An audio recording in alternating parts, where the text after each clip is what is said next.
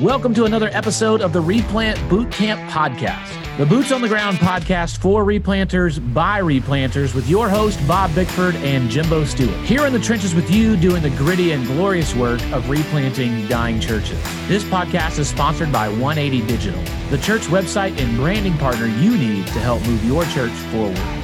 Here we are back at the boot camp. Happy birthday to the golden guru of replanting. Excited to see you take another trip around the sun.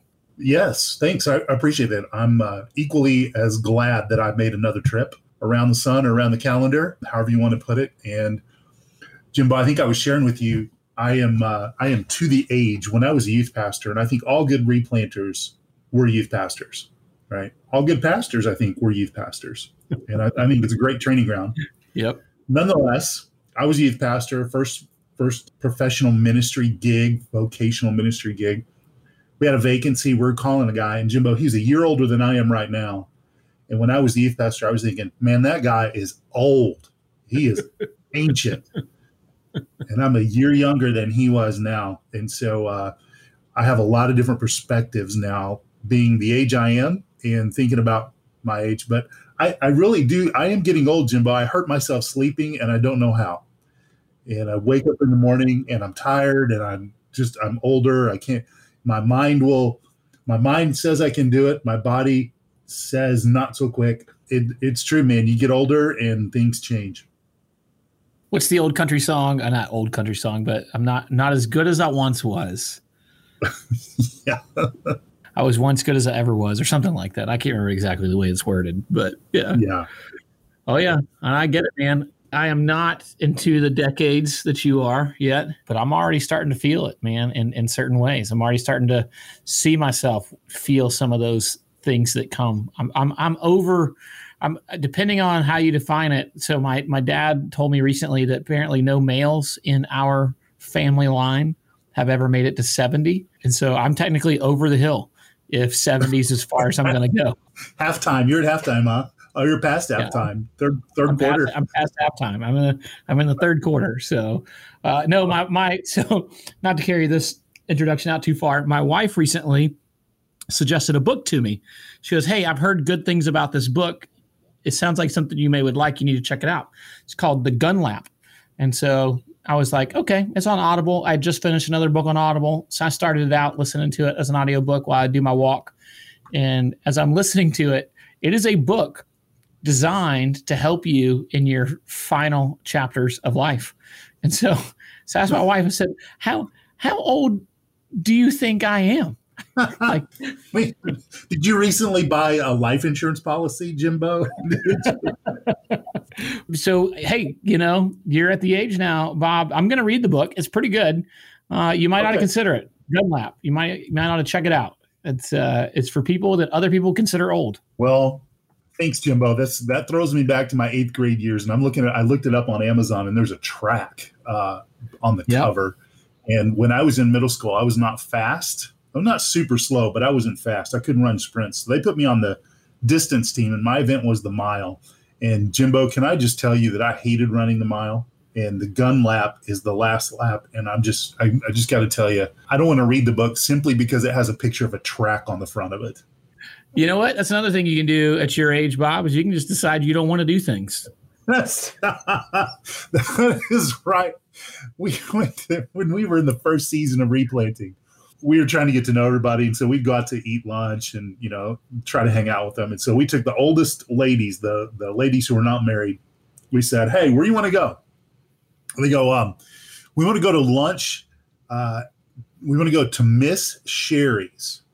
Okay, Miss Sherry's. Miss Sherry's was like a buffet, like kind of a Luby's or a old country buffet or something like that. So off we go to Miss Sherry's, me, my wife, my 2 beautiful daughters. And one of the oldest lady at the church in the time, she said, "Well, I'm old and I'm so old that I'm just not going to do whatever. I'm just only going to do whatever I want to do. And I'm going to say whatever I want to say." I was like, yeah, I'm thinking in my mind, I don't think that's biblical somehow. And I didn't confront her on it at that time because we had just been, called to the church. Yeah. Yeah. When you get to a certain age, you're just allowed to do that. Everybody else just lets you, they give you the pass. And so I think it comes with the AARP card. It's You could. I don't know about that, but man, I just don't. If you see me pull that pass out, just take it and rip it up. All right. Okay. All right. All right. Well, let's jump in. Here's what I wanted to talk about for a couple of episodes, Bob, is the importance of balancing the two ideas of being a visionary and a shepherd. There's been a lot of conversations recently, even out in public, of what does it mean to pastor well? And there are some polarizing concepts and ideas on this. And so one of the things that we see talked about so much in church health or church growth in particular is the idea of being a visionary leader, having entrepreneurial aptitude and being a strong, driven, visionary type guy. And we affirm that when we say that we want people to be a visionary shepherd, but we also think you need to be a shepherd as well. And that there is a very important balance that needs to be found there. And so I thought it would be helpful for us to talk a little bit about, for this episode in particular, if somebody were to score higher as a visionary than as a shepherd, and you break those out, what are some of the kind of pitfalls to visionary leadership that we have to think through? I believe both of us scored a little higher on visionary than shepherd. We kind of lean a little more that way than we do shepherd. And so what are some of the things that you've learned or you think about as if you were coaching somebody who's a high visionary as a pastor, particularly of a replant or revitalization, that they want to make sure they're thinking through? Yeah, one of them, I would say, Jimbo, is that visionaries, pretty much that is the lens they view life through. And so because of that, they can see an opportunity or a situation or a circumstance, and they immediately look at vision. And so they immediately spout that vision, probably. Oh, well, we could do this, or this could happen here, or I bet, we could solve this problem in this way, right? Or here's the worst one. If you've ever worked with or for a visionary, they can be on the stage and have an impulse in that moment where they go, oh my gosh, and they're talking while this thought is occurring in their mind, and they think of a vision right there, and then they announce the vision. So in that way, visionaries can be very impulsive, and they can just spout something. And having been a staff member or a team member working for that person, I start getting texts immediately from other staff members. What is this? The new direction? Is this where we're going? Why didn't we talk about this in the meeting? When did we decide this? Right. Yeah. And so I think that's pretty part and parcel for a visionary. Yeah. I have struggled with that temptation because as I'm talking out loud, man, an idea that in my mind seems to be maybe the most brilliant thing I've ever thought in my life comes to my mind. And at that moment, it feels so brilliant and urgent and effective and important that I feel like I just need to say it out loud right now and let's execute on it before it leaves my mind. And part of that, to be honest, is if I don't say it out loud right now, I may not remember it in 25 minutes. Another vision will replace it. Another vision will replace it. And if it's that good and that brilliant, I feel like, man, we got to get it out. We got to act now. But one of the things I have learned to try to develop in my own life is write that down. Maybe not during a sermon, but write that down. Sit on it for a day or two. Pray about it before I present it. And then here's one of the other things I realized with that is as I present, I think that idea needs to be run through the filter of team some way so that people can give insight into it. But here's what I realized as a high visionary. I honestly did not realize how passionately I always communicate my ideas. Yes. And what ends up happening is I will go into a meeting and I'll communicate my idea with such great passion that people feel like, oh, I can't really poke holes in that. Look how excited he is about, like, he's so excited about this, that this must be the right thing. Or they feel like, I don't know that I could speak as passionately about the questions that I have, or he's going to take it personally, or I might take it personally if you question it. But I think it's valuable to take that idea to the team and discuss it and let people poke holes in it and let people ask questions and be willing to get your feelings hurt if the idea is not liked by everybody, and let the team kind of group think and all speak into it, pray about it, make sure the Lord's in this, not just some random idea you had, right? Yeah. I got in trouble for this one time as an associate pastor. I was working on staff at a large church in the Dallas metro area. And Brett was very passionate about something. I'm passionate about a lot of things, right? And so I was on one of those speeches that you just described. And I didn't think anything of it. We left staff meeting and went on with our tasks and responsibilities. But our children's pastor went and told our senior pastor, hey, I had a problem with, Bob's energy and his passion and all that. So he was like, well, then you need to talk to Bob, right? So she came into my office and sat down and explained it to me. And I was like, okay, well, I didn't understand that. And she basically said, I felt run over by your passion and your energy. And I think what you're saying, Jimbo, is really good. If we're young in ministry, or if we're particularly passionate, if we can throttle that back a little bit. And then I would say this, if we could watch out for this, are people in the room buying what I'm selling, so to speak, or is there nobody resonating with the vision, right? Because I think if they're not resonating with it, it means it's probably just you're passionate about that idea, and in your mind you see that being the idea.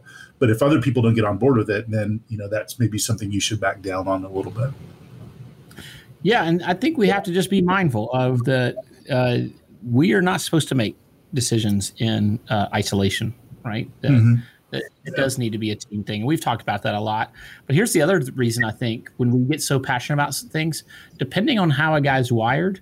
Like for instance, if you were to use the Synergist quiz from Les McEwen that we've referenced many times, and somebody's a high visionary but lower on operator, that means they're probably lower on execution, which tends to happen a lot of times with some visionaries. Is they're very big on ideas, and so they'll pitch out these huge ideas, but execution is not necessarily their strong suit.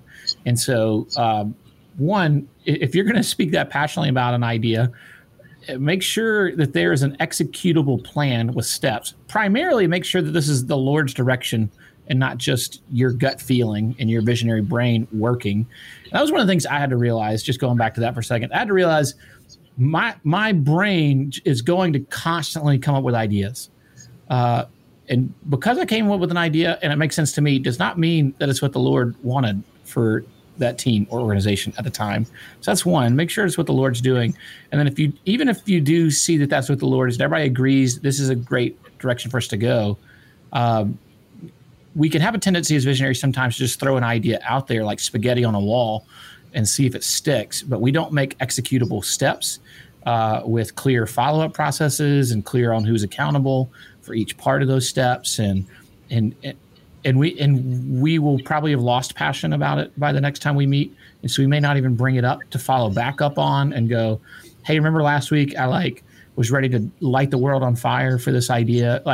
But now I don't even remember what it is. That's part of why you need to sit on it. It's part of why you need to sit on it. But it needs to be something that you're willing to sit with for long enough to execute it, right? And so what are some things you can think of to make sure that we have execution to these ideas? Yeah, well, I think, you'd mentioned Les McEwen, and I just encourage guys to go back and listen to that podcast, and we'll podcast about predictable success. We'll probably link it in our show notes.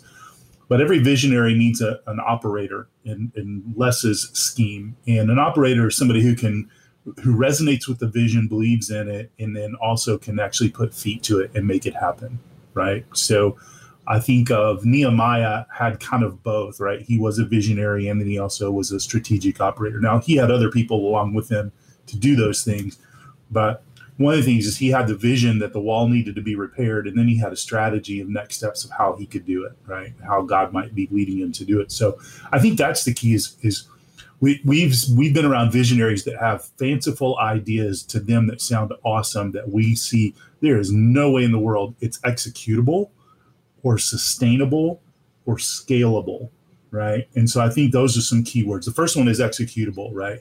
And that implies the resources? Do we have the person power? Do we have the expertise? Do we have the time?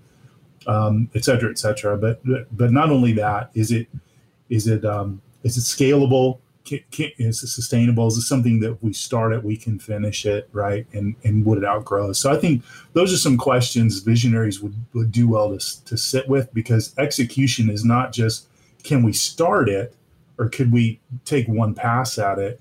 It has to do more with ongoing ministry, because that's the thing, is visionaries who lead churches, man, if they don't think through this one, they can start firing at everything, right? And every week there's a vision about this or that. So I think that can be very challenging.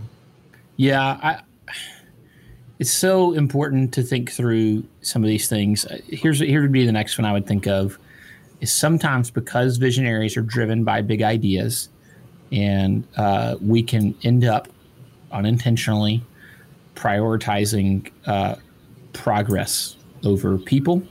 And so we start to think so much about how do we make sure things are moving forward, that we can leave kind of a wake of casualties in the process for the sake of progress. And this is where that balance of shepherd comes in so importantly, is making sure that we are shepherding people as we're leading them towards a vision.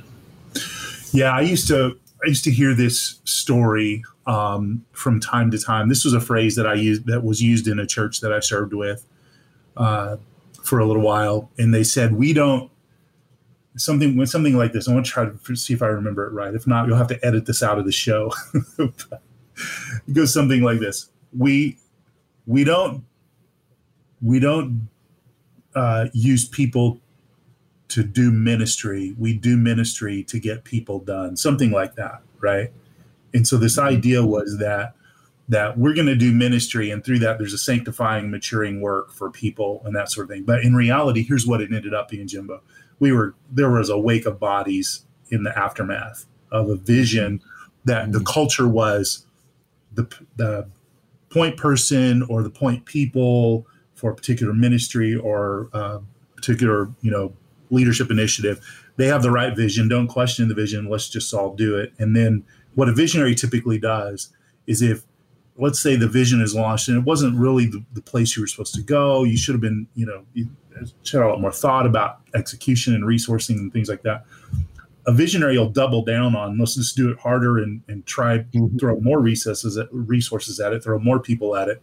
And it may not be that you should be doing that thing, and it may not be the right thing. And if it's not the right thing, God's probably not going to bless it. And so behind that, you'll see a high casualty rate and a high dropout rate.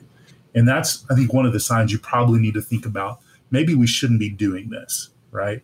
And so I think that the people aspect there is critical. And I'll just go back to something I said earlier.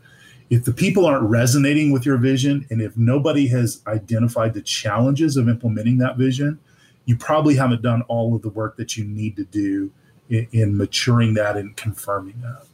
Yeah, the way I've heard it is, are you using people to build great programs, or are you using programs to build great people? Okay. That same kind of thinking, yeah. And so just know that you're going to have to lead. Just know that you're going to have to lead change at a slower pace than you're going to like. Like, I can just about guarantee you, if you're a high visionary, you really don't need to lead at the pace that you want to lead. It needs to be a slower pace. Like, you need to think about how fast you want to go, and you have to dial it back as a visionary, because high probability of it, especially in a replant or revitalization, is you are not leading a bunch of other visionaries. You're leading people who are more process minded, synergist minded, and so you have to lead at a slower pace than you want. And there can become a little bit of adrenaline rush of like running as fast as you want as a visionary. And so make sure you're not serving that adrenaline rush, and you're serving the Lord and that congregation. Part of that is visionaries can get bored sometimes if things do go slow. And so longevity can be an issue for visionaries, especially in a replant or revitalization where the pace moves slower necessarily. I can promise you, listen to me. If you're a visionary listening to this, you have to go slower than you want. If you're not going slow enough that it's painfully slow to you, then you're going too fast for the people in your church, most likely. And be careful of the temptation to assume that your boredom means that God is calling you to something else. Yeah, that's really key. Visionaries are usually fast movers, and they're also they can suffer from ADD, right? They can be enamored with the vision for a season, and then if they hit a hardship or the thing stalls a little bit, doesn't mean it was the wrong vision. Just it's part of leading change, right? And sometimes a vision drags a little bit, and you have to re-envision the people and clarify it and adjust it and those sorts of things. So I think that's a fantastic observation as well. And if you are just going from one vision to the next, you're going to wear your people out. You're really not going to accomplish anything, and you're going to be frustrated. And so I think I would add to that, if your vision is not implemented fully in the way that you've imagined it in your mind, you just need to understand that's probably the reality of how things are going to be. It's going to be close. Mm-hmm. So maybe hold the end target of the vision and the substance of the vision and the theme of the vision pretty closely, but the details of it you probably need to handle with some grace, because as a primary vision caster, you're probably not going to be the person to implement it fully, and let others come on board with you and help you mature that and make it even better than you have. I've seen guys, Jimbo, and you probably have too, that are really high capacity guys that they have a lot of vision, they can make things happen, but they tend to be the single source of inspiration and execution. And they can pull that off for a while, but what they eventually have is they don't have people who think about ministry, and they don't have leaders. They have a network and an army of doers. And typically the persons who are implementing the vision, they'll do it in a way or they'll make application of it in a way that differs from the primary vision leader. And if the vision leader is not mature enough, they can get really angry and blow those leaders out of the water. Yeah, absolutely. And we've seen evidenced in so many stories how there becomes this tendency to revolve everything so much around your personality, your passion, your energy. And whether we're talking on a grand scale, like the ones that make the news, or we're talking about a 50-person church, it's just not healthy. And it doesn't lead to healthy things for a church to build it all off of yourself. And so one of the other things I've seen, I'll just say this and I'll summarize and we'll close for this, and we'll come back, do another episode on the other side of it. What if you scored higher as a shepherd? We'll come back and do that. But here's the other thing I'd say I see with that sometimes is sometimes visionaries will lead a church to make a major change, change buildings, change names, things like that. And then they bounce pretty quick right after that. Because they get bored and they don't know what to do next. And so I would say that ties a lot into what we've said several times. Just as a visionary, just make sure that you're not leading just off of your gut feelings. Don't trust your gut. Don't just trust your gut, right? Like, we are under shepherds and we have to lead in the way that the Lord wants us to lead. And we can't just do what we feel like needs to be done. Make sure that you're hearing from others. Make sure you're hearing from the Lord. Pray to the Lord for wisdom and discernment to know what to do in those situations. Thank you for listening to this episode of the Replant Bootcamp Podcast, a resource for replanters by replanters. If you enjoyed this episode or found it to be helpful for you and your ministry, please help us get the word out by subscribing, sharing, and leaving us a review on your favorite podcast listening platform. This podcast is sponsored by 180 Digital. 180 Digital is a team of design, development, and marketing experts that love working with churches big and small. Check out 180.church, ONEEIGHTY.church to learn more about how 180 can help your church move forward.